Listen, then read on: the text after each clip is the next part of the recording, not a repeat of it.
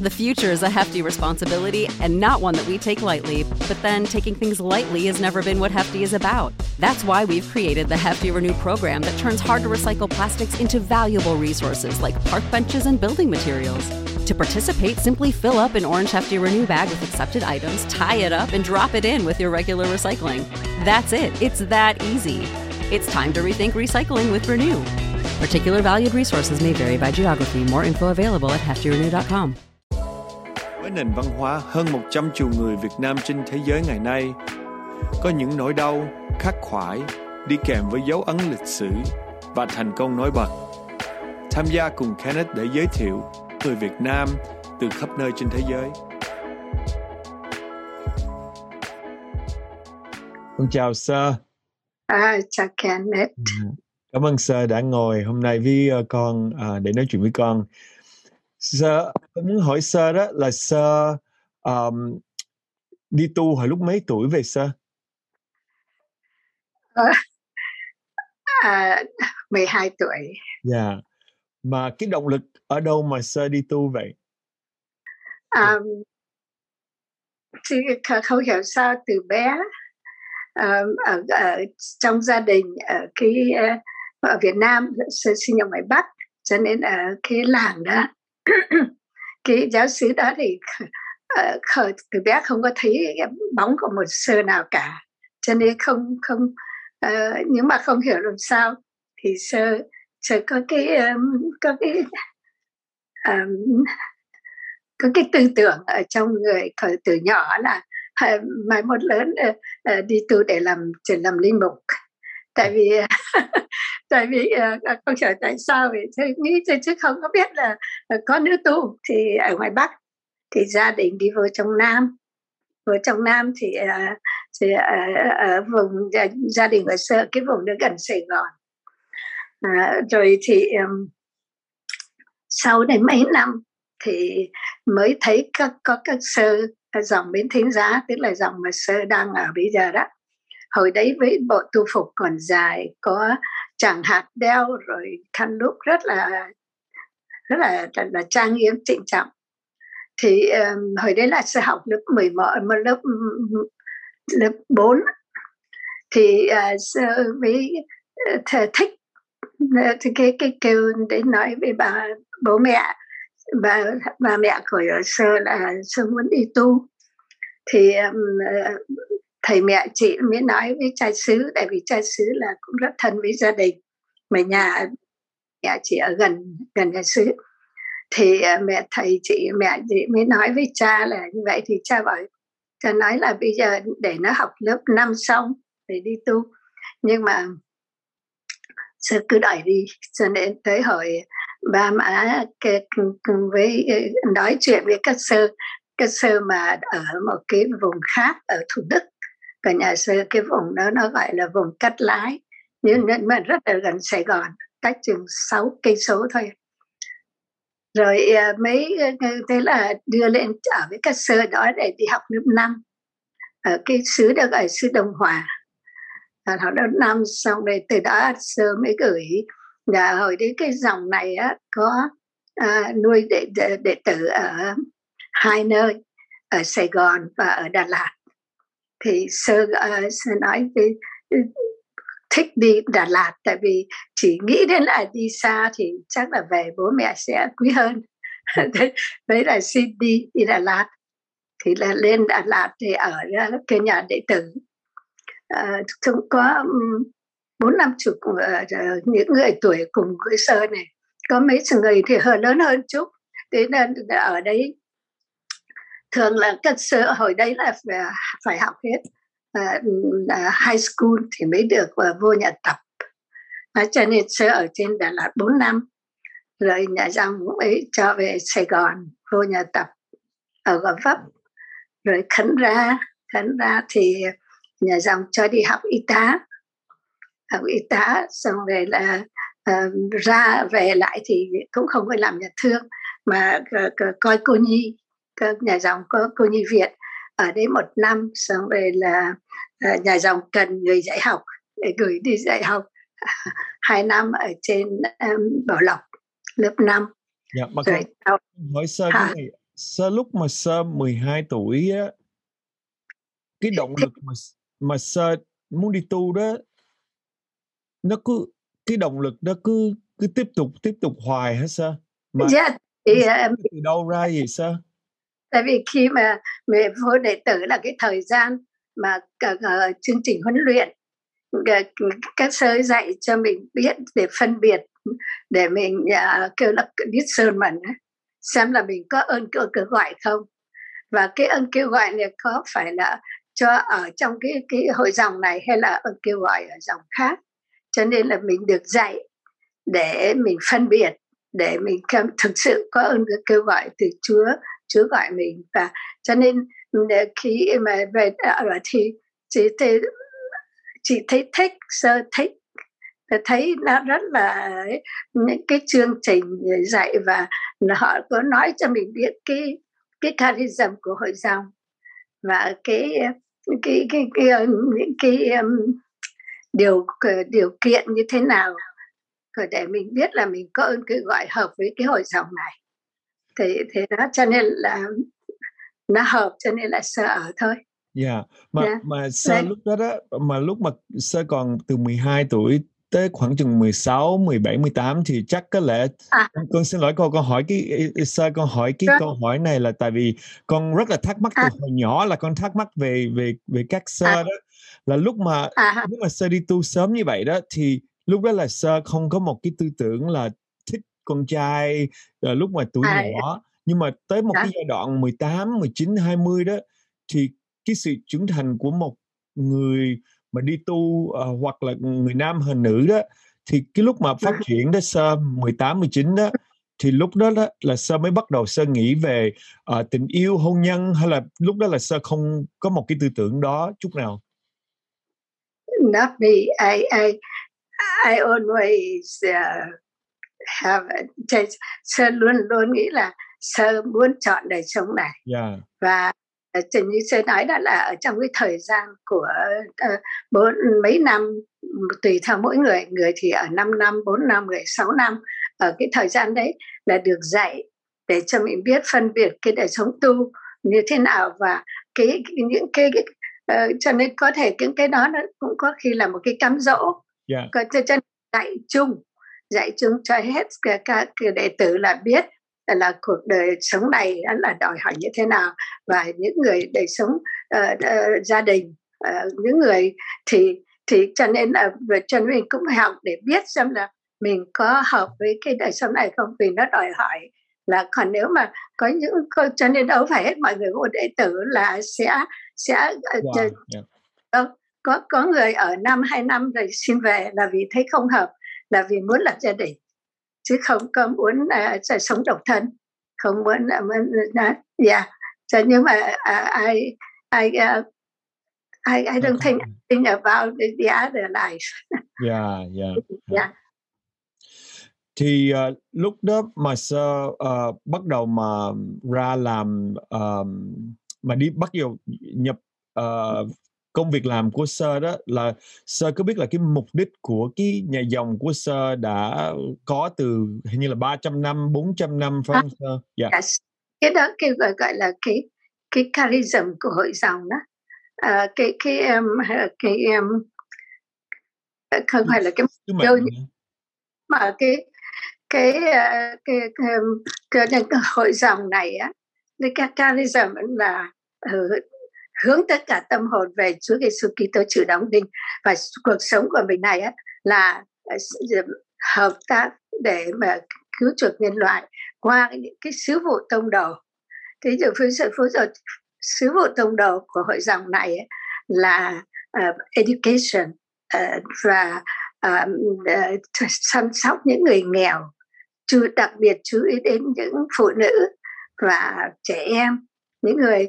Cho nên ngày xưa ở Việt Nam khi mới được thành lập, mặc dù từ 300 năm về trước, là đến sau là các sơ còn rất là sơ khai, thì cũng dạy trường, và đi thăm những người ở nhà thương, đi thăm những người trong gia đình, rồi có những cái nơi mà để giúp cho, nhất là những phụ nữ mà người ta bị lỡ đó, hay là nghèo á, dạy nghề cho họ, rồi các sơ làm làm thuốc nam đó để mà đưa giúp cho những người nghèo, để mà rồi có khi người ta đến vào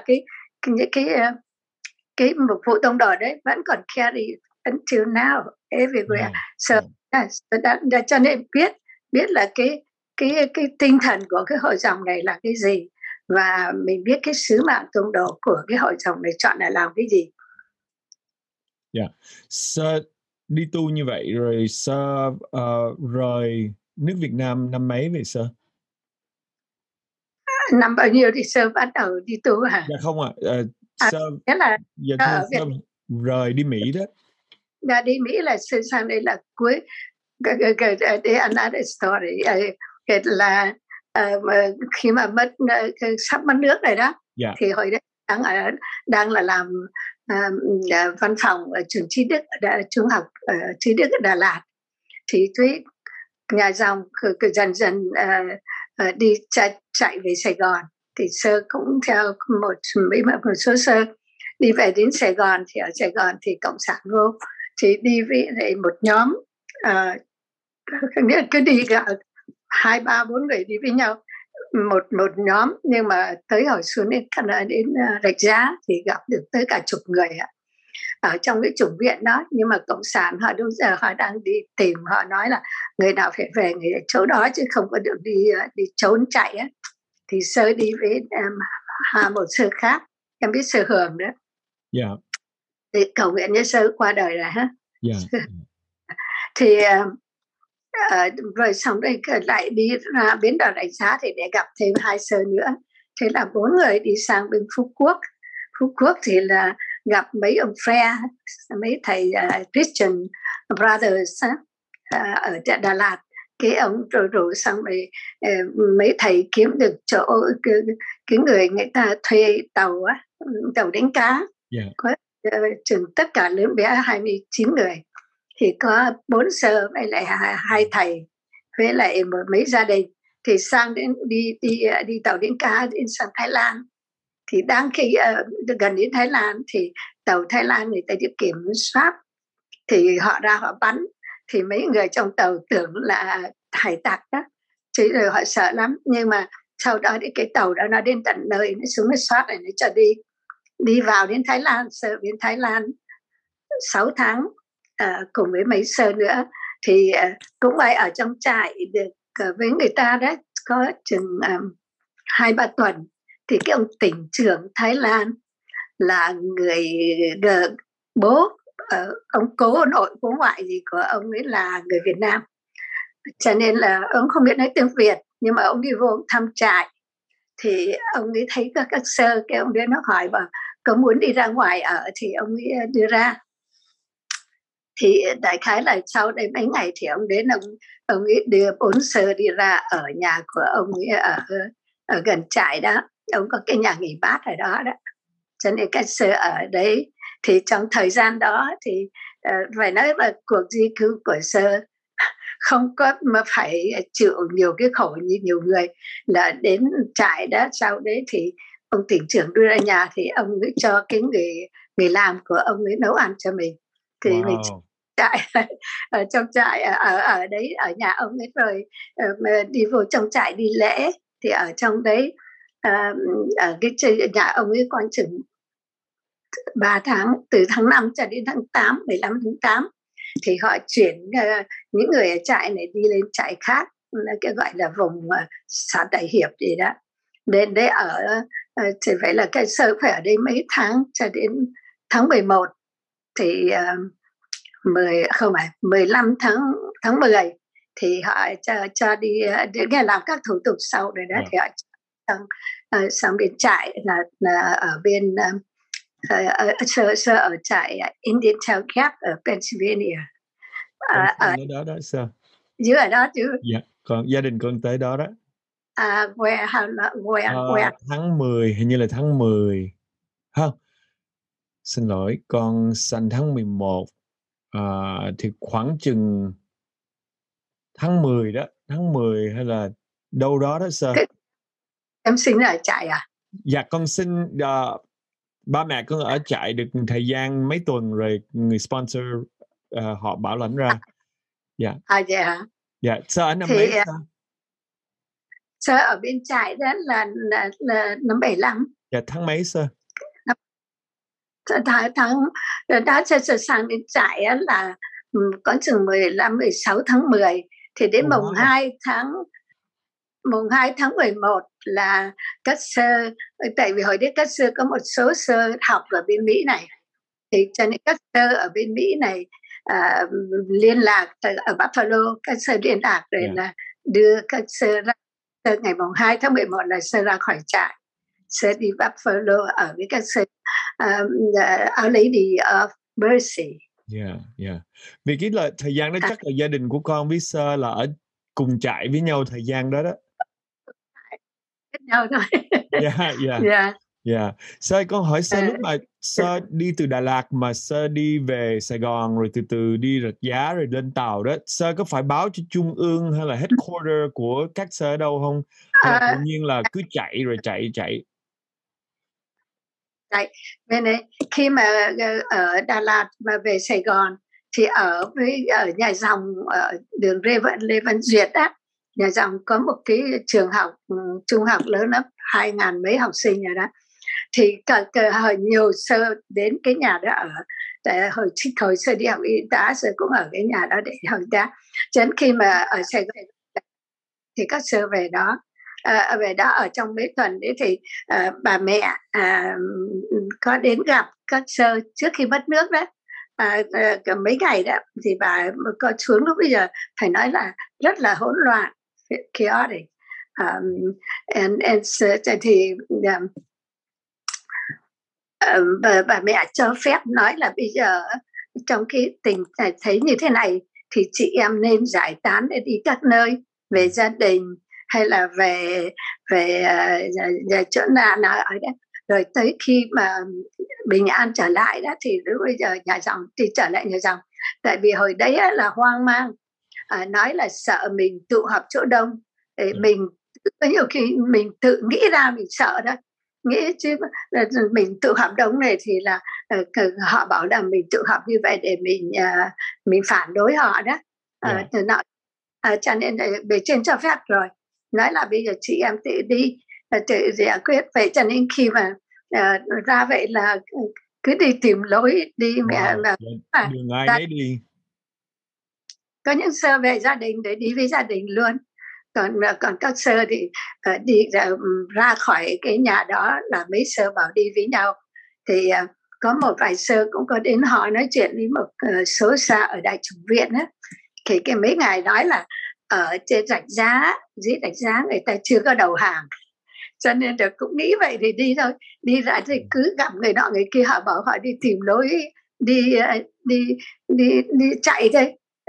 Vậy thì là mình cũng ra đi theo vậy thôi chứ nhỉ. Nhưng mà mỗi đầu người như vậy đó mà lên một chiếc tàu đó sơ thì phải có một số tiền, thì lúc đó các sơ có được lên free không hay là phải có sự thật đấy. Hồi đấy các sơ không biết mấy sơ kiếm sao, nhưng mà sơ với lại sơ trong tàu sơ có 4 người đi đó, thì hồi đấy thì sơ không phải là bề trên, sơ có sơ Mỹ á, sơ làm bề trên của nhà tập, thì lúc bấy giờ cũng coi như là sơ là đứng đầu 4 người này, thì không biết là sơ đưa tiền cho họ làm sao. Thì hồi đấy trước khi đi thì bề trên cho sơ 2 cây vàng, thì sơ cũng đưa cho sơ thôi, thì không biết là chắc là có phải góp, nhưng mà sơ không biết là góp bao nhiêu. Rồi con cũng cái câu hỏi là thí dụ các sơ tụ họp ở nơi nào mà bên Mỹ sau này đó mà thật ra là không có danh sách là một người sơ hồi xưa, cái người đó có đại khái là cái giả bộ là một người sơ để vô nhà dòng, tại vì cái lý lịch và hồ sơ không có các sơ, hay là tại vì các sơ quen nhau rất là nhiều năm rồi cái lý lịch của nhau.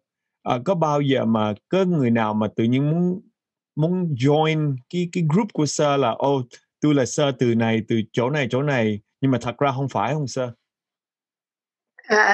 Không có. các sơ không có vậy, tại vì hầu hết các sơ là đều như biết nhau hết. Thì các sơ ở Hòa Hưng, ở Sài Gòn đó, rồi có một số sơ ở ngoài Vũng Tàu, rồi một sơ Trần Đà Lạt, như là hầu hết những người này là biết nhau. Nhưng mà khi mà sang bên trại rồi thì có một sơ dòng Đức Mẹ Vô Nhiễm ở Huế, tức là sơ Uyên này, có thể em biết sơ. Thì đó, khi mà ở bên trại xong rồi cái thì sơ có xin gia nhập vào với hội dòng Miến Thánh Giá này, tại vì sơ cũng làm ở dòng Miến Thánh Giá ở ngoài Huế, nhưng mà sơ đi làm việc tông đồ ở bên Lào hay sao đó. Rồi đến khi mà sơ chạy thì sơ chạy từ bên Lào qua đây, sơ với có 2-3 sơ khác nữa, thì 2-3 sơ khác kia thì đi với nhau. Còn sơ Uyên này thì sơ muốn là sơ nhập vào hội dòng này, thì có một mình sơ thôi. Rồi lúc mà sơ về Buffalo, là Buffalo New York đó phải không sơ? Yes. Sơ về Buffalo New York đó là sơ mới qua, rồi lúc đó là sơ cái bổn phận của sơ làm cái gì trên Buffalo? Sự thật đó là như sơ nói lúc đầu là nhà dòng của sơ có sự liên lạc với cái dòng Our Lady of Mercy này nhiều năm trước, cho nên đã cho mấy sơ đi du học ở đó. Có 3 sơ thì sơ Thanh đó là một trong những người sơ về sau làm tổng phụ trách ở Sài Gòn đó. Đó là sơ học xong được 4 năm thì sơ đi vừa về đến Việt Nam á, là bị mất nước đó, kẹt lại. Còn ở bên này còn ở đây với các sơ Buffalo này á, là sơ Tố Nga và một sơ nữa, nhưng mà về sau mấy năm sau thì cái sơ kia ra khỏi hội dòng không có, còn sơ Tố Nga vẫn còn. Cho nên cái hội dòng này họ bảo lãnh các sơ về nhà với các sơ cũng mười mấy sơ đó. Cho nên vì vậy mà về sau này dòng sơ rất là phải nói là Chúa rất thương. Cho nên về sau này vì ở với các sơ này rồi lại có 2 ông cha Việt Nam du học ở bên này trước, các ngài làm cho các ngài ở trong trại để biết, thế ngài mới giới thiệu cho cha Nugent, tức là dòng Vincentian đó, missionary of nó kêu là MC, tức là missionary of congregation gì đó, là Vincent. Thì chính cha bề trên đã đi vô trong trại gặp sư Chuyên với sư Mỹ, với một số sơ ở đây, các sơ ở bên trại rồi cái mới đưa các sơ ra, rồi mấy từ đó mà dòng của sơ được cha Nugent này giới thiệu với đức cha ở Allentown, Pennsylvania. Ngài nhận các sơ vô như là một hội dòng vào trong địa phận của ngài, cho nên vì vậy mà các sơ liên lạc với nhau. Rồi khi mà đó tức là sơ Chuyên là được bầu lên làm giống như là bề trên tạm thời trong cái lúc đó, thì cho nên các sơ ở đâu lúc bấy giờ là được gửi đi. Sơ ở trên ở với các sơ Buffalo có mấy tuần đến tháng 12 thì các sơ lại xin gửi sơ xuống ở với các sơ Daughters of Charities ở Maryland, cái vùng đó gọi là Cumberland, Maryland. Cái xưa cho mục đích là muốn cho sơ xuống đấy để sơ có thể update cái bằng y tá đó, cho nên cho sơ xuống đấy ở đấy. Nhưng mà trong mấy tháng là sơ bị allergy rất là nặng, cho nên sơ xin không xin cho thấy là không có theo được cái nghề này, thì sẽ bị trên đổi đi về ở nhà cái chủng viện của các cha dòng này đó. Là lúc bây giờ có 6-7 sơ của dòng sơ đó làm việc cho chủng viện này ở đó, thế đưa sơ về đó được mấy tháng thì rồi nhà dòng lại cho gửi sơ đi lên ở với các sơ Christian Charities ở New Jersey. Ở đấy 2 năm để sơ học tiếng Anh, với lại có thể lấy về sau này sơ apply vô để lấy bằng BSW, Bachelor of Social Work, của các cha, các thầy dòng La Salle, cái trường gọi là La Salle University of Pennsylvania đó, ở Philadelphia. Cho nên là cái sơ là được gửi đi. Sau khi sang Mỹ được có mấy tháng, cái là các sơ có thể form lại thành một chi nhánh ở Mỹ này thôi, nhưng mà nó chưa có được chính thức với tòa thánh. Là sau này mấy năm đó thì là cũng cha Nugent này mới giúp cho để làm những các thủ tục phép từ Việt Nam cho phép được tách ra là một hội dòng ở bên Mỹ.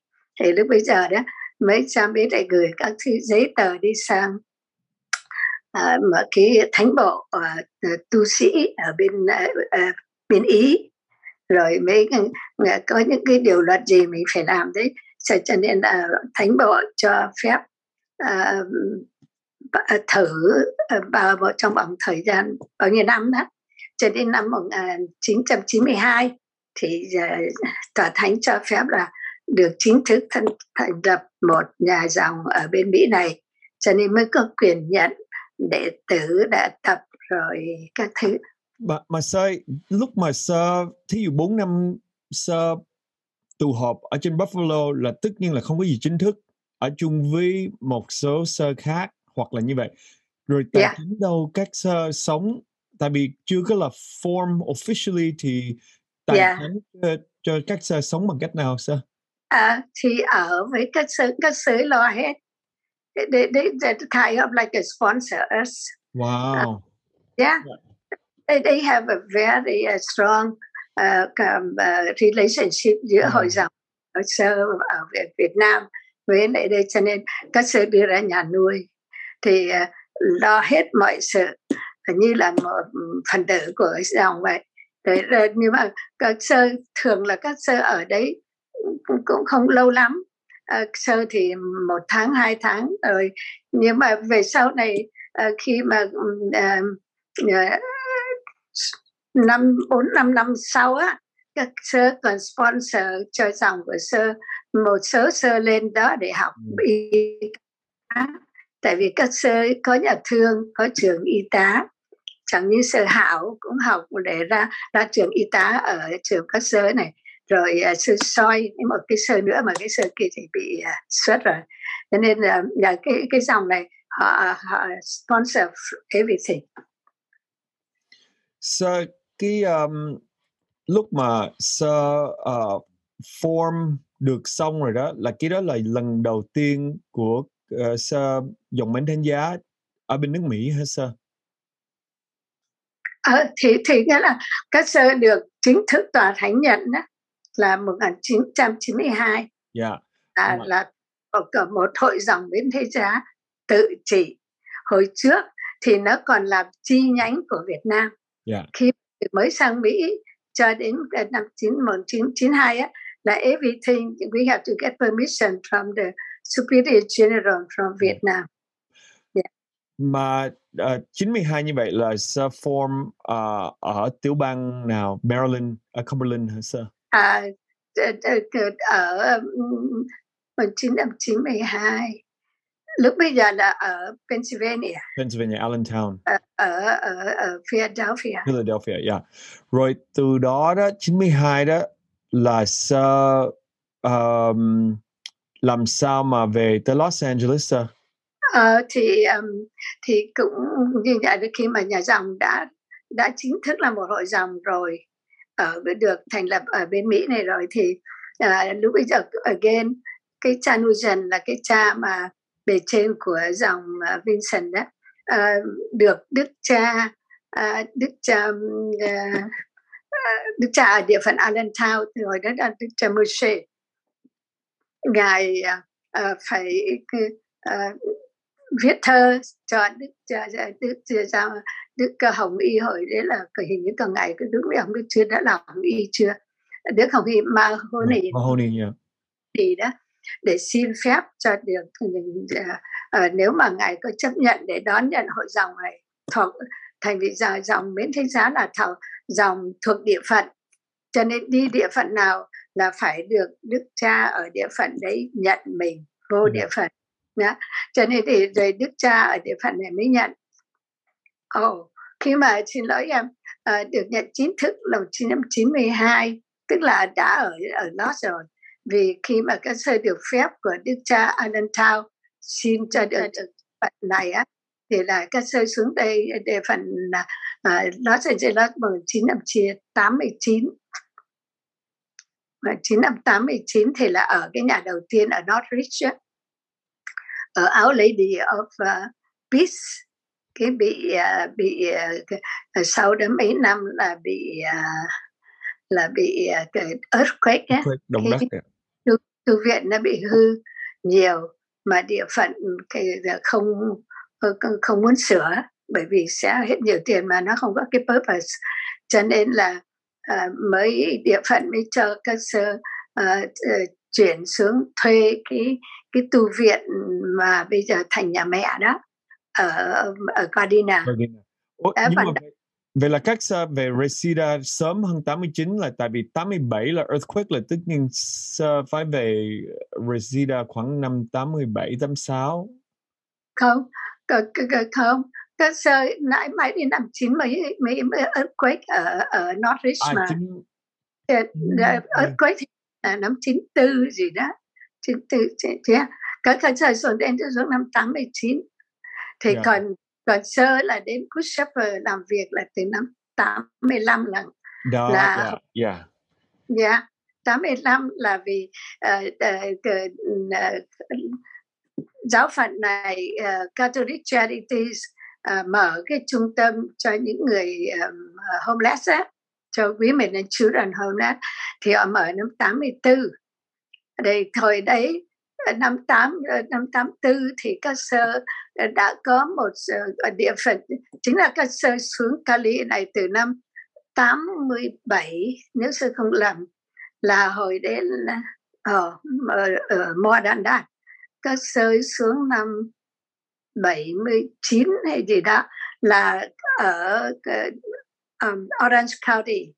Đức cha Johnson xin hội dòng đến để là dạy giáo lý, để dạy chương trình giáo lý, cho nên các sơ đến giảm chương trình giáo lý ở Orange County cho Santa Ana, thì đó là từ lâu rồi. Cho nên với các sơ mới làm ở đấy, cho nên các sơ đã làm cho Catholic Charities ở Orange County cũng đã từ năm 80 mấy rồi. Rồi đến khi mà các sơ Phi làm cho Catholic Charities ở địa phận này, địa phận Los Angeles, thì khi địa phận Los Angeles mở cái nhà homeless này, mới nói với Sophie, ông giám đốc nói với Sophie là nhà dòng có thể có người không, thì lúc bây giờ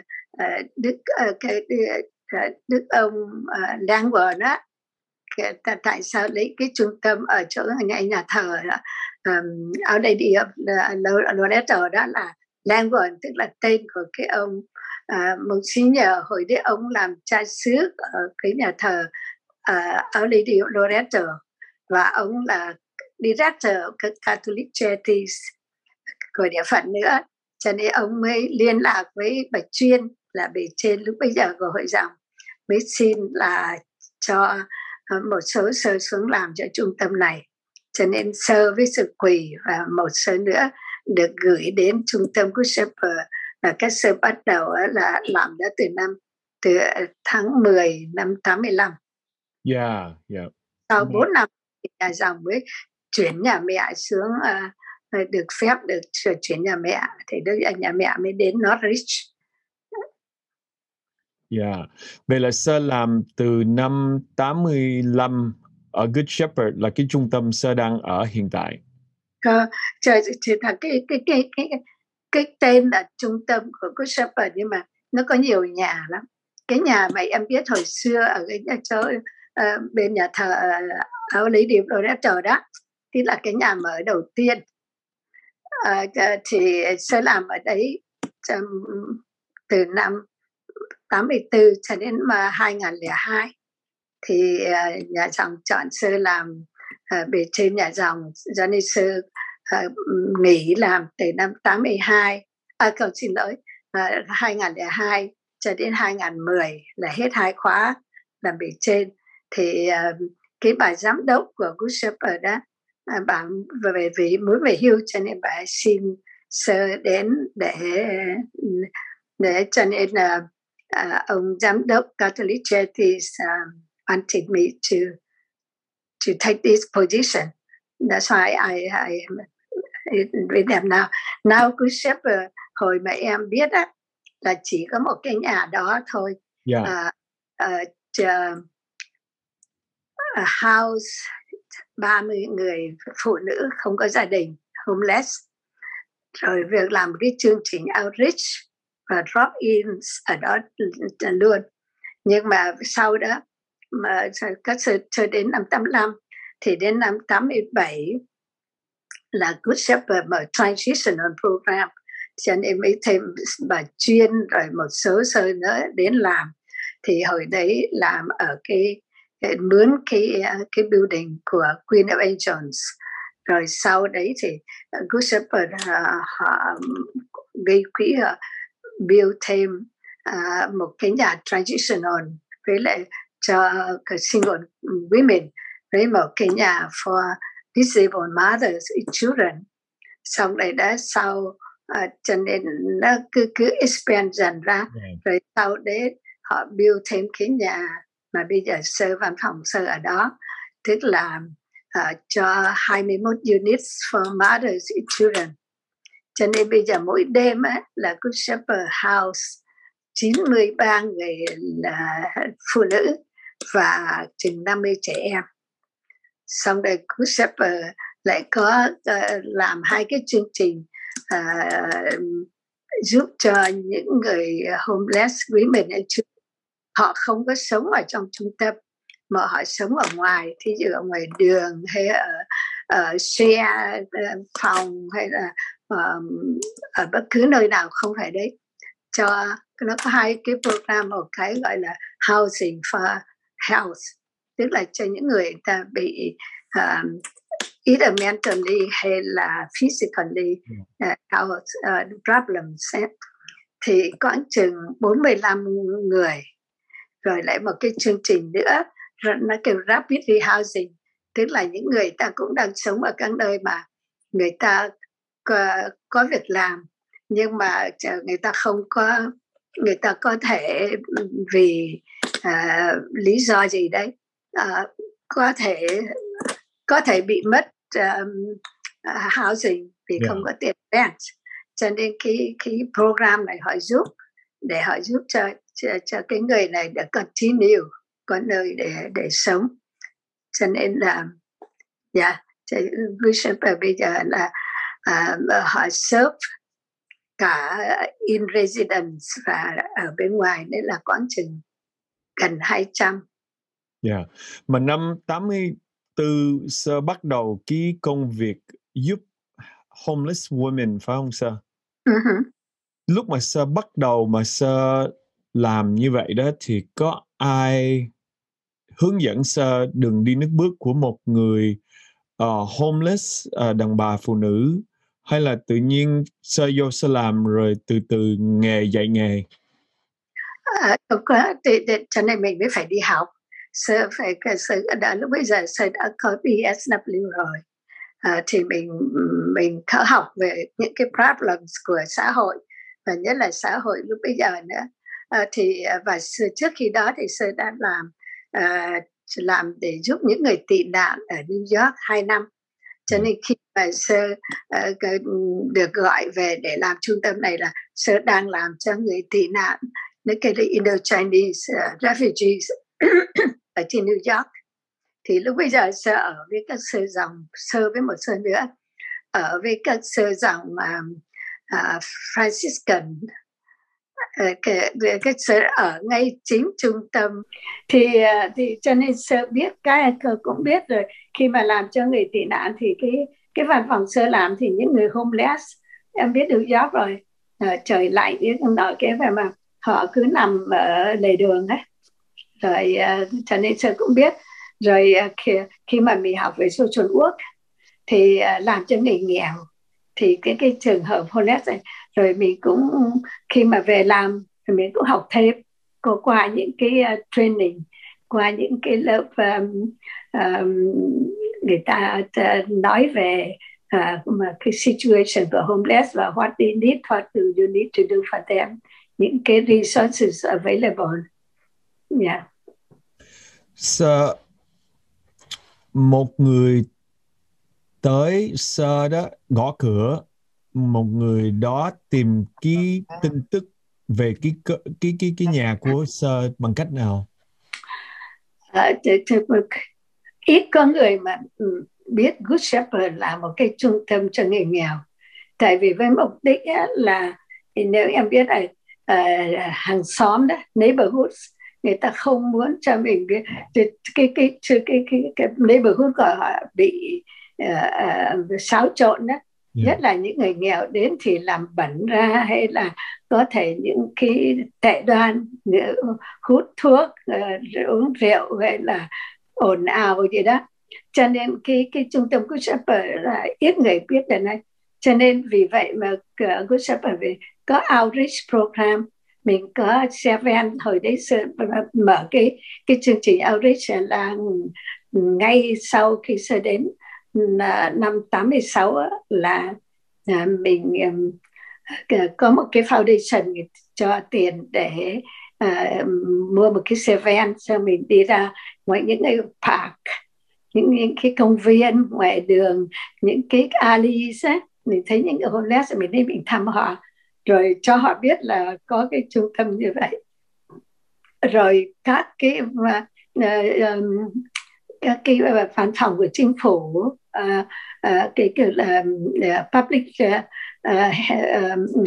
assistance, nơi kiểu là những bản giấy welfare, hay là các nhà thờ, nơi họ biết ấy, thì họ phần nhiều là họ phải có nhiều khi social worker của những cái người đấy họ kêu, thì cho mình phải thử không.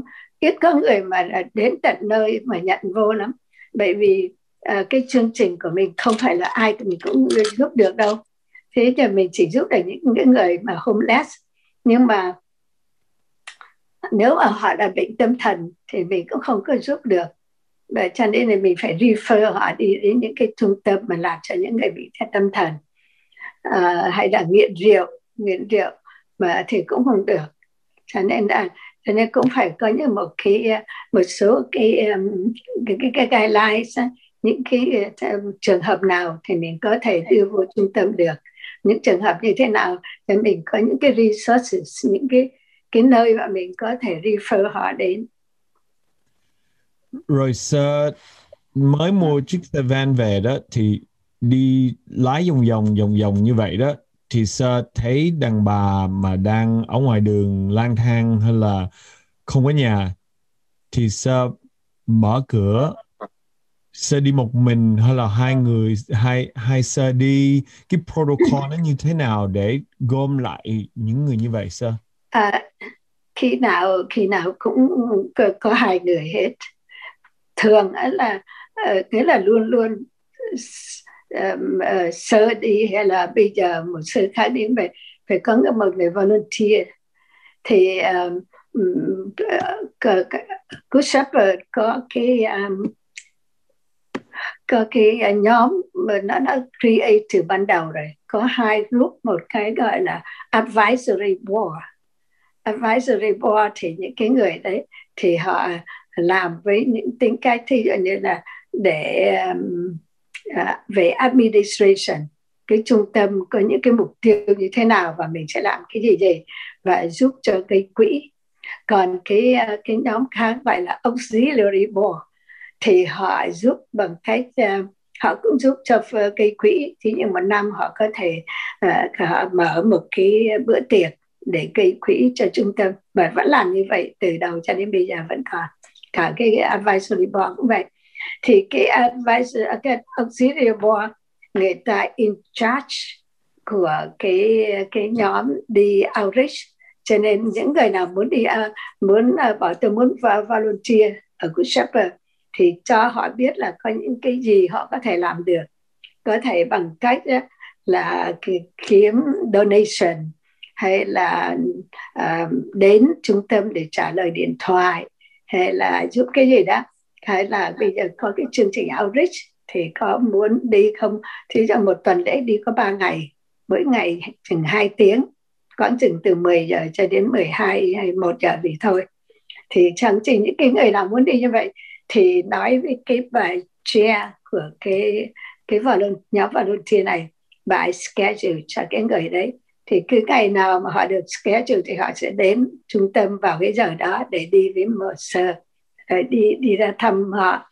Thì đem đồ, thì đem quần áo, đem hygiene supplies, giày dép, rồi đồ ăn, thường là đem cho hard-boiled eggs, coffee, sandwiches, hay là có fruit thì đem fruit nữa. Có khi mà nếu mà có đồ ăn nóng nhiều thì các sơ có thể hấp lên cho nóng rồi đưa ra thì cho họ.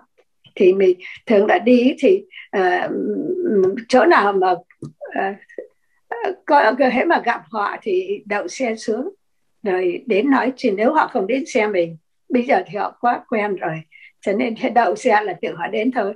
Còn ban đầu họ không biết thì mình đậu xe để mình đến với họ, mình nói chuyện, mình hỏi cái situation họ làm sao, cái gì mình có thể giúp họ được không. Dạ, mà cái điều kiện gì để sơ nhận một người vô sơ? Thì cái điều kiện đầu tiên là cái người đó phải gọi là homeless, không có nhà. cái người homeless không có nơi nào để ở hết cả. Rồi thứ hai nữa là cái người đấy có thực sự muốn đến để mà được help không. Chứ có những người ta không có chỗ ở nhưng mà người ta từ chối, người ta bảo no, I am fine here. So như mình make them understand that I will make us shelter available anytime they willing to come. And thì mình sẽ nói cho biết là mục đích đến thì họ cũng phải cộng tác để mà thí dụ những người mà người ta nghiện rượu thì mình không lấy được thì nói là còn mình có một số những cái nơi, những cái địa điểm referral, mình nói ở đây này, đến cái chỗ này người ta sẽ giúp cho. Hay là nếu mà họ không đi mà nếu họ muốn mình mang họ đến thì mình chở họ đến chỗ đó. Dạ, mà sơ, tại sao mà có những bà mà nói là họ không muốn sống ở trong một cái nhà vậy sơ? Cái đó dễ hiểu thôi. Đúng là hồi trước sơ cũng mình nếu mà mình không có biết về tại sao thì mình hay nhiều người không có cái câu hỏi đó lắm. Tại sao mà đến được ăn free rồi everything free mà ta giúp cho? Tại vì họ có cái mental problem, người ta không có còn sáng suốt để biết cái gì cần cho mình, nhưng mà họ chỉ làm theo cái mà cái instinct ở người họ là họ muốn rượu, họ muốn thuốc phiện, hay là đấy là nói về những người nghiện ngập. Hay là còn những người mà bị bệnh tâm thần rồi thì em biết bị tâm thần rồi, những thì cũng có, nó cũng một hình thức như Alzheimer vậy, cái trí khôn nó không normal nữa, cho nên là vì vậy mà họ không biết. Cho nên như Thánh Kinh Chúa nói, những người mà có tai mà như không nghe, có mắt mà như không nhìn, tại vì giống như là họ không còn cái ability to see that, yes, I did that. Cho nên phải nói là 90% những người homeless là những người somehow cái mental của họ nó không còn balance nữa. Chứ còn ai mà dại dột gì mà trời lạnh rồi trời mưa rồi ở khổ sở như thế này. Cho nên là chỉ có những cái lý do, một là nghiện ngập, hai là cái tâm thần không có ước no more nữa. Mà Cho sao nên con thấy hàng ngày đó, cái tiểu bang Cali, thành phố Los và những cái vùng xung quanh đó, càng ngày con càng thấy là đông yes. những người không có nhà. Cái đó là Yeah. tại sao, vì sao? Thì là tại the problem. Tại vì problem sẽ là, cho nên cái này đối với sơ là sơ làm homeless hơn 30 năm rồi, thì sơ thấy cái này giống như là giống là nước vỡ bờ rồi đó, nó overwhelmed rồi. Bây giờ biết giờ dần sao mà fix nó lại được này. Thì cái đó tôi nghĩ là phần nhiều, để theo tôi nghĩ nó có nhiều cái yếu tố để làm người ta thành homeless. Đa số, chứ cũng có những người cứ nói bảo chứ they chose to live that. Nếu một người bình thường không có chose to live like that, cho nên là phải có gì wrong. Mà những người mà đưa đến cảnh homeless cũng có khi bị mất việc, bị trauma in life, gia đình bị đổ vỡ. Thí dụ như cũng có thanh niên, thế nên tại sao ra được? Vì nó không tìm được cái tình thương của bố mẹ, của gia đình nữa. Bố mẹ ly dị chia rẽ, rồi nó không có được support. Cũng giống như cái cây nó không có được vun tơ tưới khỏe mạnh từ ấy, cứ để nó eo ẹt thì nó chết thôi. Thì bây giờ mà nó căn rễ từ gia đình. Nếu mà gia đình được vun sới những người con từ bé thì nó được giáo dục và nó được ăn học, nó được có những cái kiểu là cái foundation để sống như một người, thì nó sẽ khác. Còn bây giờ nhiều đứa, vì chị em thấy ở đây nhiều trẻ mồ côi, cho nên nhiều những người mà đến homeless bây giờ có nhiều người là I have nobody, hay là nói là tôi có gia đình nhưng mà quý không có connection, quý không no relationship, I don't know where they are. Cho nên tôi thấy căn cái gỡ của homeless này là nó bột bể về từ gia đình, từ nguồn gốc, rồi dần dần rồi đến lúc là cuộc đời không có được equip, không có được có cái vốn liếng mà ra đời, cho nên là dễ nản, dễ chán, bị thất bại cái là thôi bỏ hết, đi uống rượu, đi ăn thuốc để cho nên cái mai nó bị nằm, bị hư. Nhưng mà tại sao mà 30 năm càng ngày nó càng tệ? Nhưng mà sao nghĩ nó có bao giờ nó có get better mà trở về một tí, nó đi ngược lại một tí không sơ? Ai hope, nhưng mà cái đó thì sơ không dám nghĩ. Sơ chỉ có cầu nguyện và hope đó con người ý thức hơn, để mấy, chứ còn bây giờ cứ I don't know, bây giờ là nếu mà muốn ấy hơn là bây giờ phải bắt đầu từ những ngày bây giờ mình có thể được là cố gắng để cho gia đình con cái nó có một cuộc sống vững chắc về tâm lý, psychological, rồi là còn bây giờ nó homeless từ bé rồi, từ bé nó không coi cái gia đình của nó là một cái nhà.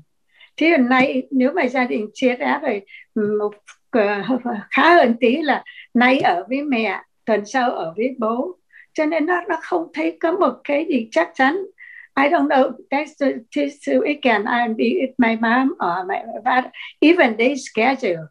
Rồi cho nên là sẽ thấy cái đó là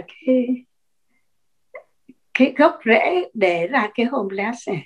Mà con nghe sơ nói, sơ trả lời nghe hơi bi quan. Bi quan lắm sơ. Tại vì con thấy càng ngày đó, nhất là những người họ coi phone, rồi bố mẹ họ không có để ý những cái chi tiết của con cái, rồi từ từ nó càng chia rẽ, chứ không có, càng năm nó càng gắn bó như là người Việt Nam mình, bên Việt Nam.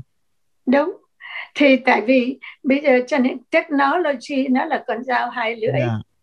Cho nên nếu nó tốt cho một số người, tốt cho những người biết dùng nó, biết phân biệt cái gì hay được. Còn bây giờ nhiều khi tại sao mà những cái trẻ nhỏ suicide nhiều, nó learn from internet, from media, rồi là bảo chứ hey, you something wrong with you, you have to report. Cho nên ngày xưa bố mẹ còn discipline con cái, hay là các thầy cô bây giờ đụng đến nó mà abuse me, she verbally abused me, or physically abused, mentally, they make me feel bad. Cho nên là con người đi ra không có pháp luật. I think I want to free. I free to talk for myself. I don't want to eat. No, I don't. Nó không còn cái discipline nữa, cho nên là nó như vậy. Cho nên nó không có order nữa. Mà Chúa dựng nên là phải order.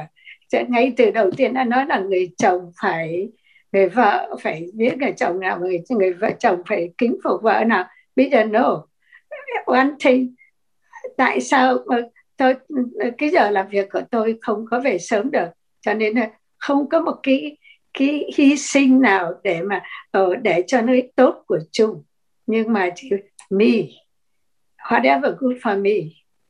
Cho nên thì con cái nó cũng học như vậy, rồi nó cứ vậy nó tiến thôi. Cho nên I don't know. Mà sao làm này 30 năm đó sao?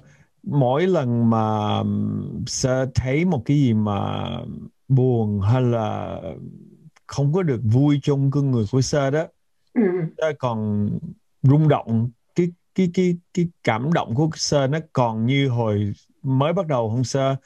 Hay là càng ngày nó càng, con xin lỗi cái câu nói này là chay, câu giống cha như là nhờn rồi hả? Giống như là trái đá, nếu thấy quen rồi hả? Yeah. But I think it's I don't think it can change much. Nó không có much different. Nó vẫn là một cái khắc khoải, là một cái thấy cái tình cảnh rất là đáng thương.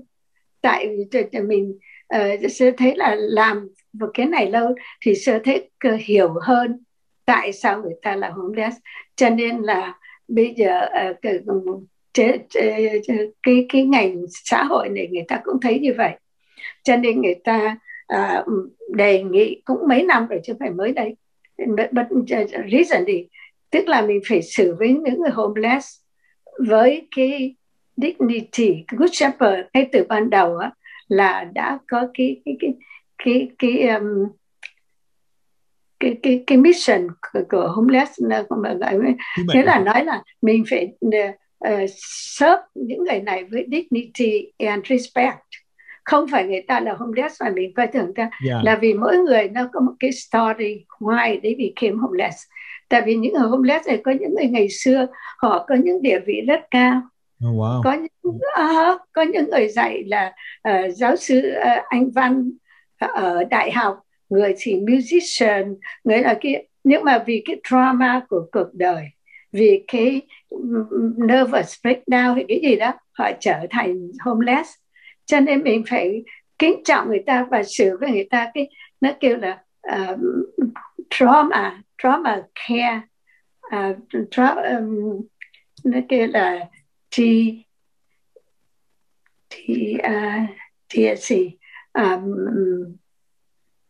trauma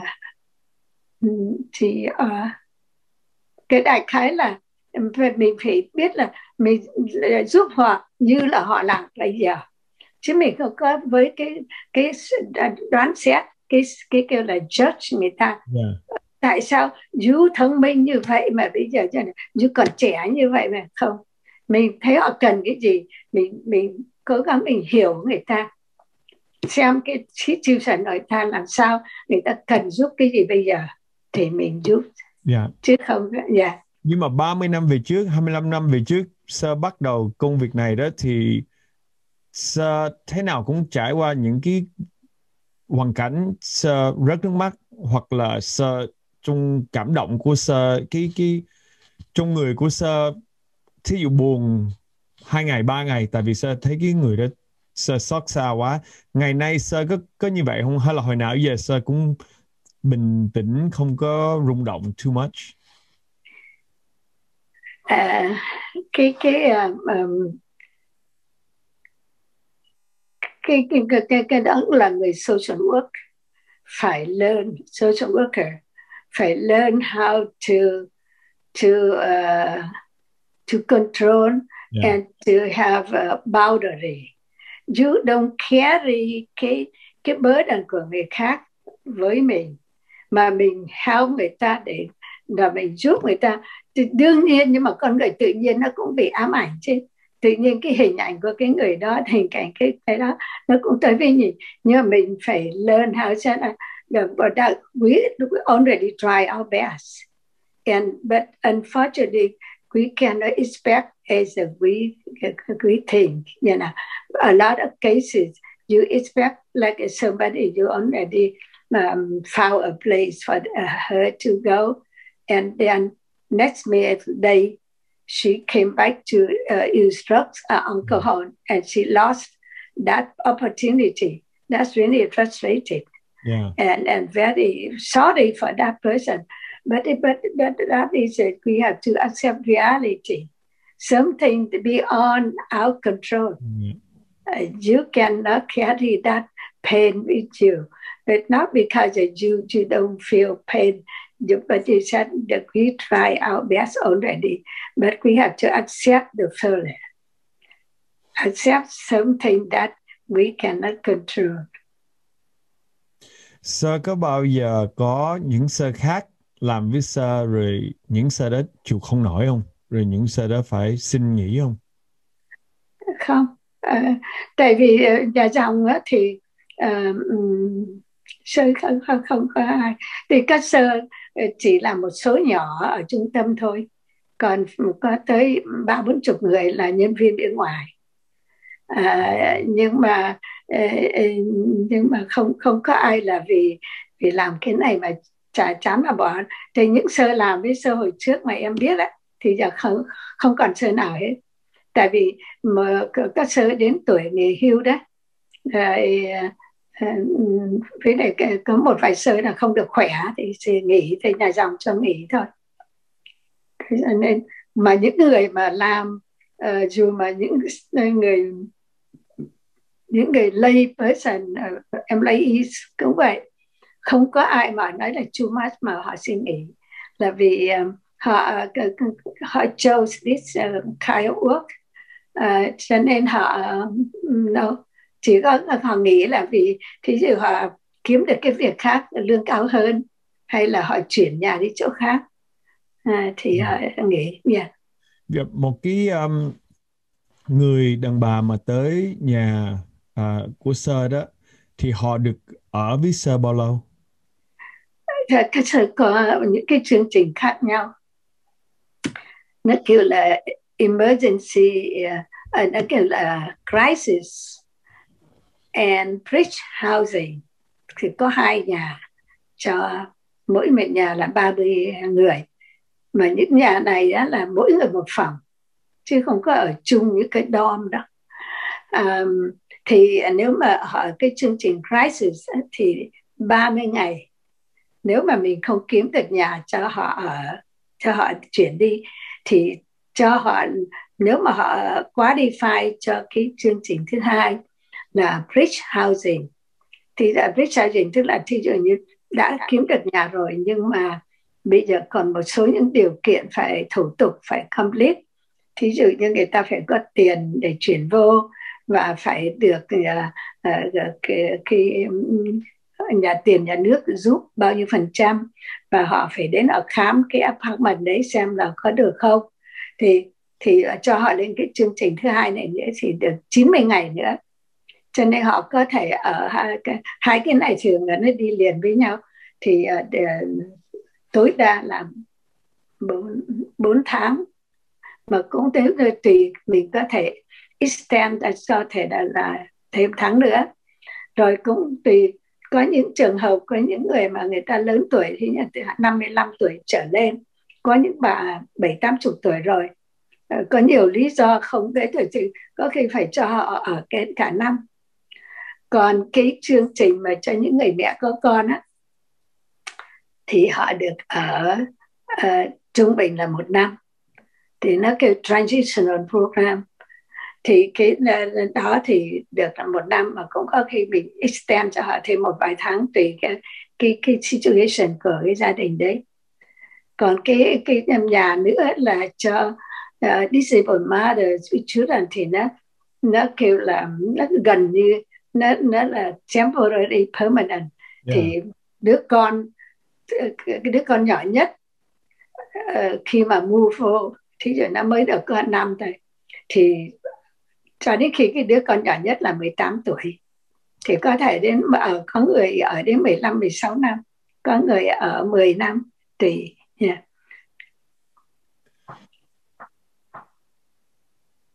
Con rất là cảm động những cái câu chuyện của mục đích của cuộc đời của Sơ. Con biết rất là nhiều năm, con cũng câu hỏi con cả đống mà con phải dừng lại một tí để con appreciate cái công việc của Sơ. Thank you. Sơ, cái việc mà làm của Sơ đó, thì Sơ có bao giờ nghĩ tới về Việt Nam làm bên những cái vùng mà cần Sơ không? Cá nhân Sơ không, là vì Sơ chính ra là Sơ cũng được về hưu rồi, nhưng mà tại vì trung tâm có ông giám đốc ông còn muốn Sơ làm, thành ra Sơ làm. Nhưng mà cũng ở Việt Nam bây giờ các Sơ cũng đã mở những nơi, không biết mấy nơi, nhưng mà cũng có những ví dụ như Sơ không biết là nhà dòng này tự mở hay là một nhóm 5-6 dòng họp với nhau mở cái trung tâm cho những người homeless, mà họ focus tôi nghĩ đặc biệt là cho những người mang thai đấy, những người những cái người homeless ở Việt Nam, cái hoàn cảnh họ và tâm lý của họ chắc khác hoàn toàn hết Sơ? Sơ nghĩ khác. Cái Việt Nam với lại Sơ nghĩ cái nhu cầu ở Việt Nam nó cũng những người homeless cũng như cái người giúp mà cái hoàn cảnh, Sơ nghĩ nó không có giống lắm. Và có lẽ giúp ở Việt Nam thì đối với Sơ nghĩ có thể là dễ hơn, tại bên đây nó còn phải bao vô cái luật lệ của chính phủ đấy. Ví dụ như là mình mở shelter đâu phải cần mở là mở hay làm gì, mình phải có những cái guidelines của họ, mình phải xử với những cái người homeless như thế nào, cho nên là nó có những cái form chính phủ gửi cho đấy, là khi người ta nó kêu là grievances, khi mà họ không bằng lòng về cái gì đó thì họ sẽ đấy lên, mình phải xử phải giao những cái pháp lầm đó. Nếu mình không giao được mà cái người đó không đồng ý, họ có thể đưa ra tòa, cho nên rất là complicated. Là nhiều khi nếu mà case manager mà nói cái gì mà nó cho là abuse, nó cũng make a grievances. Sơ làm như vậy đó, Sơ có lúc mà một người đàn bà nào mà Sơ cảm thấy là much, cái người đó kêu bằng không có giữ luật lệ của Sơ đó, thì Sơ cái cách Sơ mời họ ra bằng cách nào vậy Sơ? Mình có những cái guideline cho họ khi họ đến, cắt nghĩa cho họ là cái luật lệ cái trung tâm này như thế nào, những cái gì đòi hỏi họ phải cộng tác, thì có những cái rule, cái luật lệ, thí dụ như là sáng mấy giờ sáng mình mới được đi ra khỏi trung tâm, tối mấy giờ phải về. Mà nếu mà họ break một trong những cái đấy là kia thì họ được cảnh cáo cho biết, nếu mà không thay đổi thì cái luật đã nói là if you break all of these and after the warning học bao nhiêu lần ở kia thì you have to leave. Cho nên họ biết, nhưng mà cũng không có dễ. Có những người họ phá luật tùm lum tung, chẳng hạn như không được uống rượu ở trong trung tâm, không được đưa thuốc viện vô, hay là không được có dao kéo gì ở phòng, hay là đồ ăn hay những cái gì đó, thì mình cũng cảnh cáo cho họ. Mà đến lúc mà họ phải ra, họ cũng không chịu ra, thì phải nói là không có được ra. Thường là bây giờ mình phải kiếm chỗ khác cho họ. Kiếm bây giờ như không hợp với cái trung tâm này thì bây giờ tự kiếm được cái chỗ này đây, thầy ta đã nhận rồi đó, thì giờ nào đi đấy. Họ cũng không đi. Mà nếu mà họ mà không đi mà họ phá phách thì mình phải mời police đến để escort họ ra. Mà cái trường hợp đó có xảy ra thường xuyên không sir? Hồi trước thì ít hơn, nhưng bây giờ thì cũng có thể tháng một lần hay chăng. Còn hồi trước thì có khi cả năm mới có một trường hợp như vậy. Cho nên những homeless bây giờ đó là phải nói là more complicated. Và những người chính phủ đó khi có những cái làm khó dễ là cho những cái trung tâm phải giúp họ, là vì đòi hỏi những cái điều mà thí dụ bây giờ họ vô là họ đâu có phải làm gì, mình cung cấp hết everything free, nhưng mà cái mentality của họ là phải là chính phủ trả cho dù phải làm này, tôi phải làm cái kia đó. Không phải hết mọi người, nhưng mà cũng có những số người như vậy. Entitlement. Yes, and title for everything. Mà sao có gặp những cái trường hợp mà những bà vô rồi thật sự họ muốn thay đổi cái cuộc đời rồi họ chuyển hướng 180 không sir? Có chứ, có chứ. Và có lẽ cũng phải đến 50%. Còn cũng có những người thì không có lắm, nhưng mà mục đích của trung tâm đó là phải tìm housing cho họ, mà phải cách nào khi họ move ra khỏi trung tâm là họ có nơi riêng họ ở, có financial support, thí dụ như đi làm có lương hay là có tiền trợ cấp. Vậy cho những người mà bây giờ phần nhiều những người họ không có đi làm đó, thì họ phải có cái nó kêu là Section A housing đó, tức là nó phải có cái certificate của Housing Authority họ cấp cho, thì cái đó chính phủ sẽ trả cho tùy trường hợp. Những người mà đi làm lương ít thì có thể họ trả cho 50%, có người đi làm lương ít nữa thì trả 70%, có người cho nên hầu hết là họ phải có một cái, những người mà không đi làm mà có tiền trợ cấp thì cũng phải góp cái phần của mình vào đấy. Mà một ngày một bà vô đó thì họ có phải đi đâu không, hay là họ có phải đi kiếm việc, hay là họ cứ ngồi chơi trong phòng suốt ngày cũng được sao? Không có, cái đó là một trong cái điều rất quan trọng là họ phải đi ra ngoài, đi kiếm việc, đi học nghề hay là đi làm, chứ không có ở nhà. Nhưng mà vì trong gần một năm này Covid á, là họ phải ở nhà vì không muốn cho họ ra rồi họ mang bệnh về, cho nên là họ phải ở nhà. Cho nên là cái trung tâm là phải kiếm những cái gì activity cho họ, cho training hay là những cái buổi họp hay gì đó. Con cũng không nghĩ tới cái câu hỏi về Covid và nhà trong cái năm này. Chắc cái đó hơi rắc rối hay sao? Yes, tại vì cũng có cô đó họ trốn, họ đi ra đấy.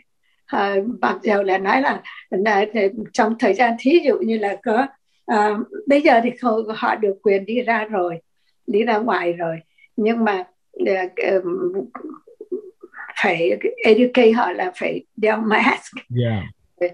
Chỉ về là trước khi ra và đi về là phải xem temperature rồi sanitize hand in out rồi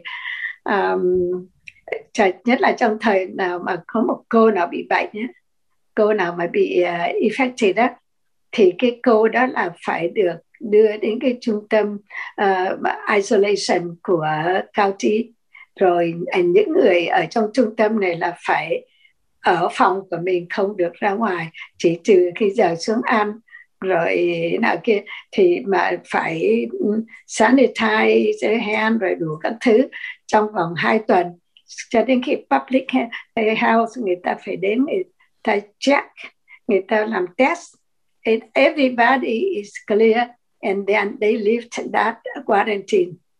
Thì còn nếu không trong cái thời gian đấy thì không có ai được ra vô.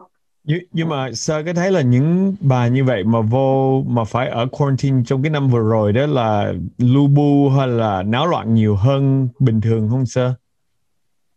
No, I think they are very good. Yeah. Yeah. Không có gì mà tại vì phải ở nhà suốt cả năm hay là mấy không thì thường là họ phải ở nhà trong vòng cứ thường là 3 tuần đến 2 tuần trong cái thời gian mà ở trung tâm bị break out thôi, còn những cái sau đó thì họ được phép đi ra, nhưng mà với cái certain time nào thôi, rồi về là phải check temperature các thứ. Phải giữ cái protocol vậy. Sơ đó thì sơ nghĩ là sơ làm việc này chừng bao lâu nữa sơ? Cái đó thì sơ không biết. Mà về này sự thật á, trên làm việc directly với các ladies thì từ 10 năm nay sơ không có làm direct với họ. Sơ là administration thôi, làm việc administration thôi. Còn directly với họ là case managers và những resident attendants. Chứ còn những người thì làm ở văn phòng development hay là mấy người làm ở administration với sơ thì không có đi rác với họ, không làm đi rác. Bây giờ sơ 10 năm nay sơ không có, nhưng mà có những người sơ khác mà vẫn làm chung với những bà đó không sơ?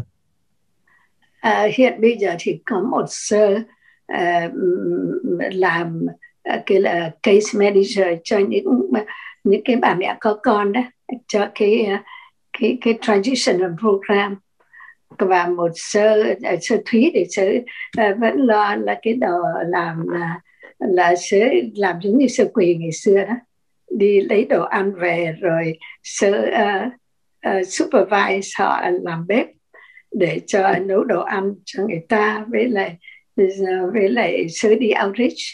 Nhưng mà chừng năm nay là bị Covid thì sơ không có đi outreach nữa, thì sơ giúp cho họ để nấu ăn cho các ladies.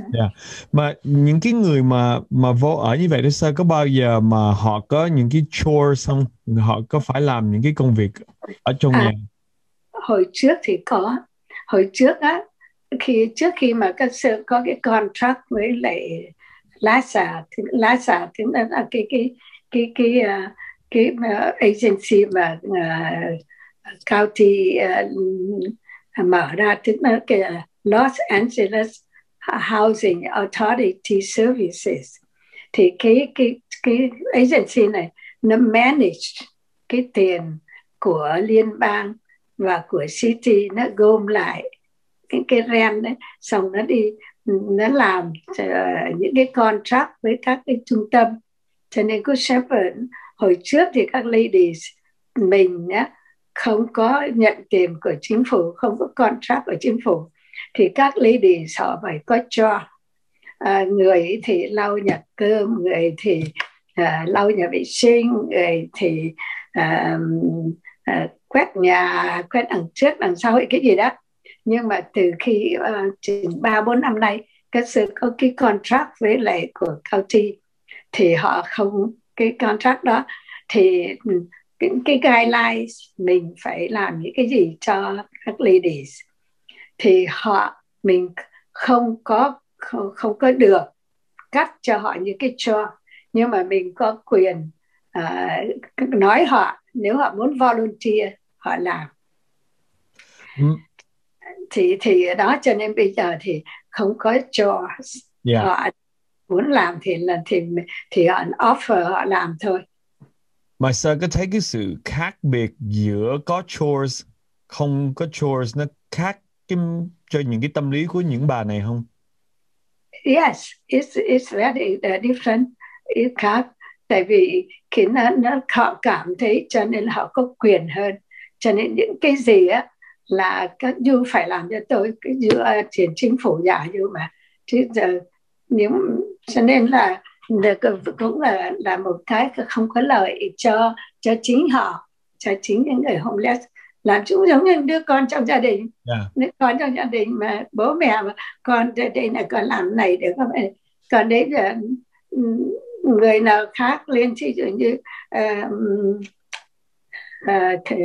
ví dụ bố bảo mẹ bảo làm, bố bảo không, để cho nó đi học không là, thì lúc mẹ là nó không làm, cho nên là có người hư. Yes, cho nên là chiều con kiểu đó là chiều hư, cho nên chính phủ cũng vậy, cái bảo chứ mà tại vì mình phải provide cho họ để cho họ có thời giờ họ đi tìm việc hay gì, mà cái đó là không, tâm lý là không good. Sir, câu hỏi này hơi personal nha Sir, nhưng mà nếu mà Sir không có comfortable thì Sir cứ nói nha. Một năm á, Sir đi vacation bao nhiêu lần, và Sir thường Sir vacation Sir đi đâu và đi với ai? Cái đó dễ thôi, không có gì khó hết cả. Nhà dòng các Sir được phép đi vacation 2 tuần. Thì các Sir là cũng vậy, có cái guidelines của nhà dòng là đi vacation là về với gia đình, về bố mẹ, nếu bố mẹ không còn thì đi nhà anh em không còn thì phải đi chỗ nào anh em nào gần nhất, hay là đi hành hương, hay là đi thăm một cái nhà dòng nào, những cái ngoại lệ cái đó thì mình phải báo cho bề trên biết. Thế còn đối với Sir thì Sir có em Sir ở San Diego, cho nên mà thường là Sir không đi 2 tuần một lúc, cứ có cái dịp gì sẽ đi, cái thường là sẽ đi 1 tuần, thì xuống dưới nhà em nghỉ. Rồi cũng có năm thì vacation, thì như hồi trước ấy thì vacation thì đi hành hương, đi Roma, rồi ở Đức, đi đất thánh nào kia. Cũng có lần hồi ba Sir còn sống thì Sir cũng có về Việt Nam. Wow. Rồi những người Sir mà không có gia đình á, hoặc là không có bạn bè, thí dụ Sir lớn tuổi đó, thì cái đó ra sao Sir?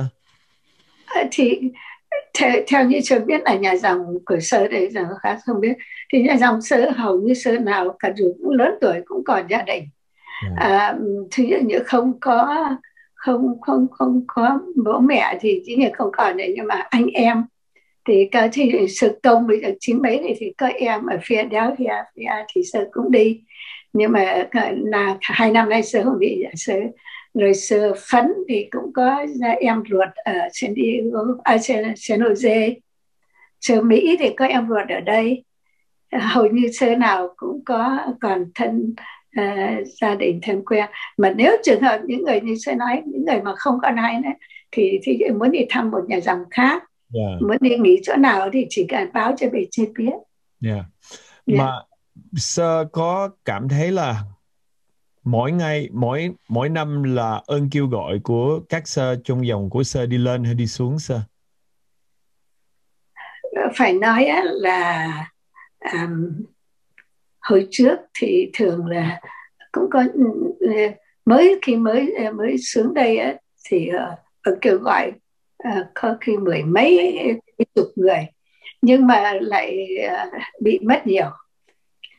Xong rồi về sau này thì kêu gọi thì xuống ít hơn, thì dụ như đông lắm là 10 em, 12 em, nhưng mà 10 một người. năm. Ông kêu gọi nghĩa là nó không phải là vô cùng một lúc như bằng ấy người, nhưng mà thì nhà đệ tử đó, nhà đệ tử aspirancy thì cứ thường đó là lúc nào cũng có ít nhất là 7 em. Hiện bây giờ hình như có 10 em. Thì thì thấy là Chúa cho cũng ok, không có đến nỗi mình không giống ấy, nhưng mà không nhiều dòng. Dù mà dòng và thí dụ như dòng có nhiều ơn gọi nhất ngày xưa là dòng Đam Minh, thì bây giờ dòng Đam Minh cũng bị xuống nhiều. Sơ cũng nghe nói là cũng có đầu 8-9 em thôi. Còn chỉ dòng này thì sơ thấy cứ ok vậy thôi, không đến nỗi là xuống thấp quá. Chẳng hạn như Mến Thị Giá Đà Lạt thì cũng là thân với Sơ lắm. Thì các Sơ ấy, có những năm không có ai. Còn nói dòng Mỹ thì kể như là nhiều năm không có ơn gọi rồi. Như dòng cái Sơ mà là làm Bishop Sơ Chúa Mary ấy, thì Sơ qua đời 2 năm rồi. Thì dòng Sơ ấy là nhiều năm lại được con gọi. Cho nên là tạ ơn Chúa lắm. Còn tại sao Sơ nghĩ là dòng của Sơ lại có nhiều em vô, 1 năm tới 10 cũng là con số rất là cao. Và cái Sơ đây là theo cái thiện ý của Sơ là sự thật. Các Sơ cũng rất là cố gắng cầu nguyện cho ơn gọi nhiều hơn, bằng cách là mỗi một ngày là có 1 giờ chầu mình thánh Chúa để cầu nguyện cho ơn gọi. Rồi cũng có ban tìm ơn kêu gọi. Cái Sơ có cái vocation team thì có 2 Sơ là cũng phải hồi trước khi bị Covid ấy, thì các Sơ cũng phải bay đi các tiểu bang khác nói về ơn kêu gọi. Thí dụ mấy nhóm Thiên Ý Thánh Thể, hay là nhóm Linh Thao, hay là nhóm gì đó của một số tiểu bang. Rồi chẳng hạn như bây giờ thì các Sơ cũng có những cái ngày kêu là discernment online, thì các Sơ cũng có các em. Thì như mới đây tháng 12 vừa rồi này thì cũng có 10 mấy em tham dự những cái nó kêu là discernment, Sơ gọi tên nó là cái gì rồi không biết này. Nhưng mà nói đại khái là nói về ơn kêu gọi qua online với những em mà muốn tìm hiểu ơn gọi. Con hỏi Sơ thêm một cái câu hơi rắc rối nha Sơ. Ok. Sơ có để ý là những Sơ mà vô training đó mà có bằng cấp cao đó khác cái mentality của những Sơ mà không có học không? Rồi nó có làm khó khăn cái đời sống của hai bên không? Như là Sơ nào trí thức hay là Sơ nào mà đơn sơ quá, nó cái cultural value nó không có giống nhau không Sơ? Cái đó có phải là một cái vấn đề không? Cái đó thì tại vì Sơ không có ở nhà đệ tử, cho nên Sơ không nhìn thấy cái đấy. Còn thí dụ như bây giờ chẳng hay các Sơ có một số Sơ là vô thì đã là dược sĩ rồi, có Sơ làm dentist, thì bây giờ Sơ đang ở với Sơ mà đi làm dentist này. Rồi hồi trước thì ở một nhà trên nhà mẹ thì 2 Sơ làm về pharmacist, 2 Sơ có bằng về pharmacist. Rồi y tá cũng đã y tá rồi. Thì I did not recognize, I didn't see it. They have a different attitudes. I don't see it. I don't know. Maybe somebody else recognize that, but not me. Tại vì sao không có ở chung với những cái Sơ nhỏ tuổi hơn Sơ? Đó là khi mà họ mới vô thì Sơ không biết. Nhưng mà khi các Sơ đã khấn rồi á, mà đi làm đấy, thì chị như hồi Sơ ở nhà mẹ đó là thì 2 Sơ là pharmacist ở nhà tập, nhưng mà không thấy gì cả, một Sơ y tá. Tại vì các Sơ thì khác bên bên Nam là các cha thì phải đi học, cứ học lên mới trụ chức được. Nhưng mà bên sơ thì không cần học triết hay là không cần học thần, thì À, có phải không như vậy không sơ, hay là trong dòng khuyến khích phải đi học? à, bên đây các sơ là và, là kêu là khi mà ở nhà tập á, nhà tập và khấn ra 5 năm đầu là các sơ có những cái gửi các sơ đi dự những cái học những cái lớp về thần học, với lại về religious life ở kia đó, là chẳng hạn như là cách đây hồi mà sơ làm tổng phụ trách á, thì có gửi các sơ đi học ở, nó có cái chương trình ở Virginia, nó kêu là religious cái gì institute đó, thì người dạy học về thần học, rồi giáo lý này, rồi về về lấy thần học về về những cái chương trình để dạy giáo lý đó. Còn còn bây giờ thì có cái cha dòng Norbertine, em biết cái cha, thường biết, em có biết cha đấy, cha Nelson đó, thì cha cũng cứ Thomas Nelson hả sơ? Thomas Nelson đấy, Hồi đó thì là là con đi cha học có cái chung với Norbertine. ai nói chứ ở đấy cha Dạ. hả con có đó con có cha Thomas Nelson là favorite của con. Dạ. hả. Rất là đạo đức. Yes, Dạ. yes, cho nên là cả mấy năm nay này là cha cứ có cái chương trình đó, cứ một không biết một tháng một lần hay là mấy lần đó, xét ở đây cho nguyên một ngày hay là gì đó, thì học những cái lớp về thần học, về religious không là kia đó.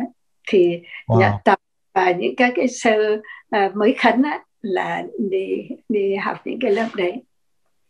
Trời, sơ nhắc tới cha Là Nelson. lại sáng lên. Dạ, Yeah. không, con mà 30 năm con chưa có thấy Thế cha. cả vậy. Vậy thì giờ gọi học thăm cha đi. Hôm cách đây chừng mấy năm ông bị ung thư Oh. họng. Trời ơi, tưởng là chết á, nhưng mà rồi sau đấy bây giờ lại nói lại được như thường. Cha bảo đã làm mỹ là còn. Yeah. Mà sao biết không, con hồi nhỏ con rất là kêu bằng, con nhìn những Được vậy à? Phải. con nhìn cha Thomas, con rất là kêu bằng, nhìn người ta, con rất là ngưỡng mộ cha Thomas, cha Nelson, là tại vì con hồi nhỏ con rất là con judge những người linh mục hay là những người tu sĩ, con rất là kêu bằng phán xét, phán đoán trong đầu con là Yeah. là cũng như là con nhìn cha Nelson á, là con thấy là một cái sự goodness của cha. Yeah. Nó tỏa ra. Yeah. Yeah. Nó như là một người ông thánh sống, Yeah. tỏa ra cái sức. Con không biết là Yeah. ngày nay cha còn như vậy không, nhưng mà hồi xưa con có mười mấy tuổi là con đã có cái cảm nghiệm đó. Yeah. Là trong cái Norbertine Abbey là ít nhất cũng phải là thời gian 50-60 ông cha hoặc là frater, những người tu ở trong đó. Con thấy cha Thomas là đứng hàng đầu, kể cả những ông mà 7 ông mà lập ra cái Norbertine từ bên Hung Gia Lợi. Cha Thomas thì không có nằm trong cái số 7 ông đó, nhưng mà 7 ông đó là hung dữ lắm. Nhưng mà họ dữ dằn lắm. Nhưng mà cha Thomas á, thì là như là thánh sống. Con coi cha đi bộ cũng như là cha đi lững lững trên mặt đất, cha không có đi ở dưới. Ngộ lắm Sơi. Cha Nelson. Cha tốt lắm. Sơ biết cha là bây giờ cha rất là thân với cha, là biết là từ hồi sơ làm bề trên ở nhà dòng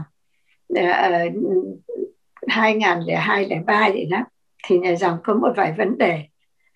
Thế thì sơ mới mời đến xong mới nói chuyện, rồi cũng cái kỳ đó là sơ đang muốn gửi một sơ đi để luyện trước khi làm giáo tập viện đấy, khi làm giám đốc tập viện. Thì cha hỏi bảo cha có biết chỗ nào để có cái chương trình huấn luyện này không, thì cha Xong, tại vì hồi đấy thì trước khi sơ làm thì là sơ phi làm, thì đã lấy giấy tờ định gửi sơ đi đại học American University ở trên Washington á, là họ có cái chương trình đấy. Xong rồi đến khi cha bây giờ mới nói với cha, hỏi cha bảo chứ thưa cha, chúng con muốn gửi, tại vì sơ cũng là ngưỡng mộ thấy cha tốt á, cho nên là hỏi cha, thì cha bảo đừng có mà gửi to this place, chứ go someplace else. Xong bảo nhưng mà con không biết chỗ nào. Cái ông ấy bảo chứ bây giờ là họ không có cái chương trình riêng như thế này, nhưng mà nó có những cái môn học cũng có thể đáp ứng được vào cái chương trình này, cho nên bây giờ Du gọi cho cái ông Dean của trường Christendom á. Em biết Christendom là cái trường công giáo rất là nổi tiếng, mà rất còn lễ nghi như là Roma vậy đó, ở trên Virginia đó, mà cha là một người trong cái faculty ở đó. Xong thì mới gọi về đây, là thế là cha mới giới thiệu lên đấy, rồi lại không biết chỗ nào để gửi cái sơ này nữa, thì phải học thì ở trên đấy phải có chỗ ở, thì cha lại giới thiệu cho cái nhà dòng gốc là ở Argentina, cũng vậy, tốt lành lắm, thì cũng gần nhà trường đấy. Thế là sơ viết thơ đi xin ở kia, rồi đó là từ đó mà về sau biết cha, rồi mới nhà tập mới mời cha đến để dạy cho nhà tập, rồi cha mới mở những cái lớp này cho các dòng đó, cho nên vì vậy mà từ sao không có quen cha Nelson? No, I didn't know her. Biết kia là biết cha thôi, chứ còn không có trực tiếp mà nói chuyện với cha bao giờ hết. Thì cho nên cha rất là tốt. Thì bây giờ cũng thỉnh thoảng cha đến cha dạy đấy, là tập mà một vài lớp gì đó. Cha thì chắc không có nhớ con nào lúc đó 88, 89. Em ở đấy mấy năm? Con ở đó 2 năm sơ. Con ở 2 năm, nhưng mà cha Thomas chắc chắn là một người, con không kêu bằng cha Nelson, con kêu cha Thomas rồi đó, nhưng mà cha đó rất là Thomas. Yeah. He's very, very good. Yeah. Yeah, good man. Yeah. Một người rất là sâu sắc. Yeah. If I have chance to see him, I'll tell you. Yeah, cha. Remember at last là lớp mấy khi em ở đấy? Cha có dạy lớp nào không? Không, cha không có dạy bên high school, cha dạy bên seminary. Nhưng mà hình như bây giờ họ xây cái nhà thờ mới hết trơn rồi sao? Yeah. Trời, ông cha Bảo nghe thấy nói là em biết cha Bảo ở Việt Nam á. Lúc đó là hồi đó là thầy thôi. Là thầy đó. Về sau này ông ấy nghe thấy là ông cha đã bảo là đứng đầu cái team kêu là fundraising đó. Fundraising để xây cái nhà thờ đó đó. Yeah.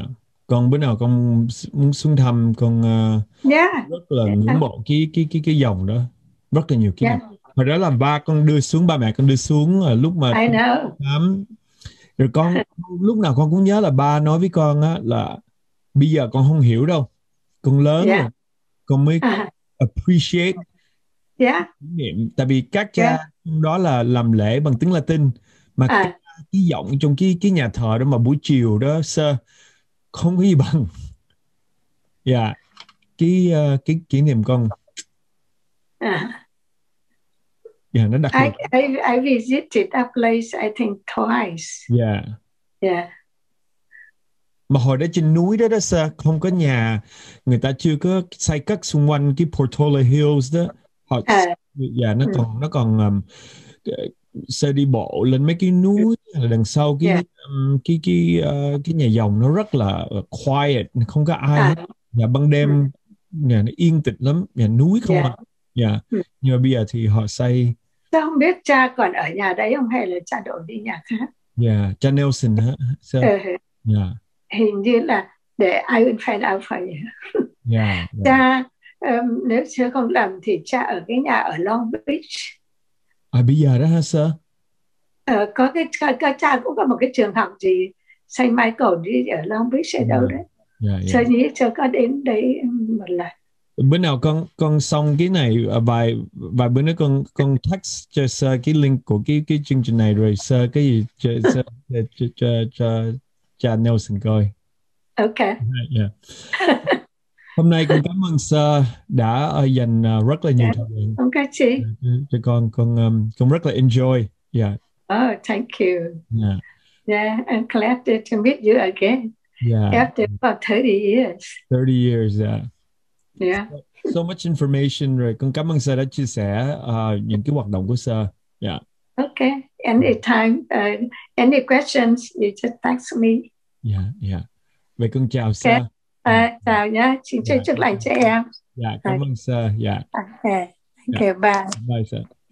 Cảm ơn quý vị đã dành thời giờ xem hoặc nghe Người Việt Podcast với Kenneth Nguyễn. Người Việt Podcast được sản xuất với Brittany Trần và Javier Proenza. Kenneth muốn xin cảm ơn Jane Nguyễn, Catherine Nguyễn, Tina Phạm, Sydney Jamie và Crystal Trinh. Vui lòng tìm đến chúng tôi trên những trang Instagram, Facebook và TikTok @The Vietnamese Podcast. Xin cảm ơn.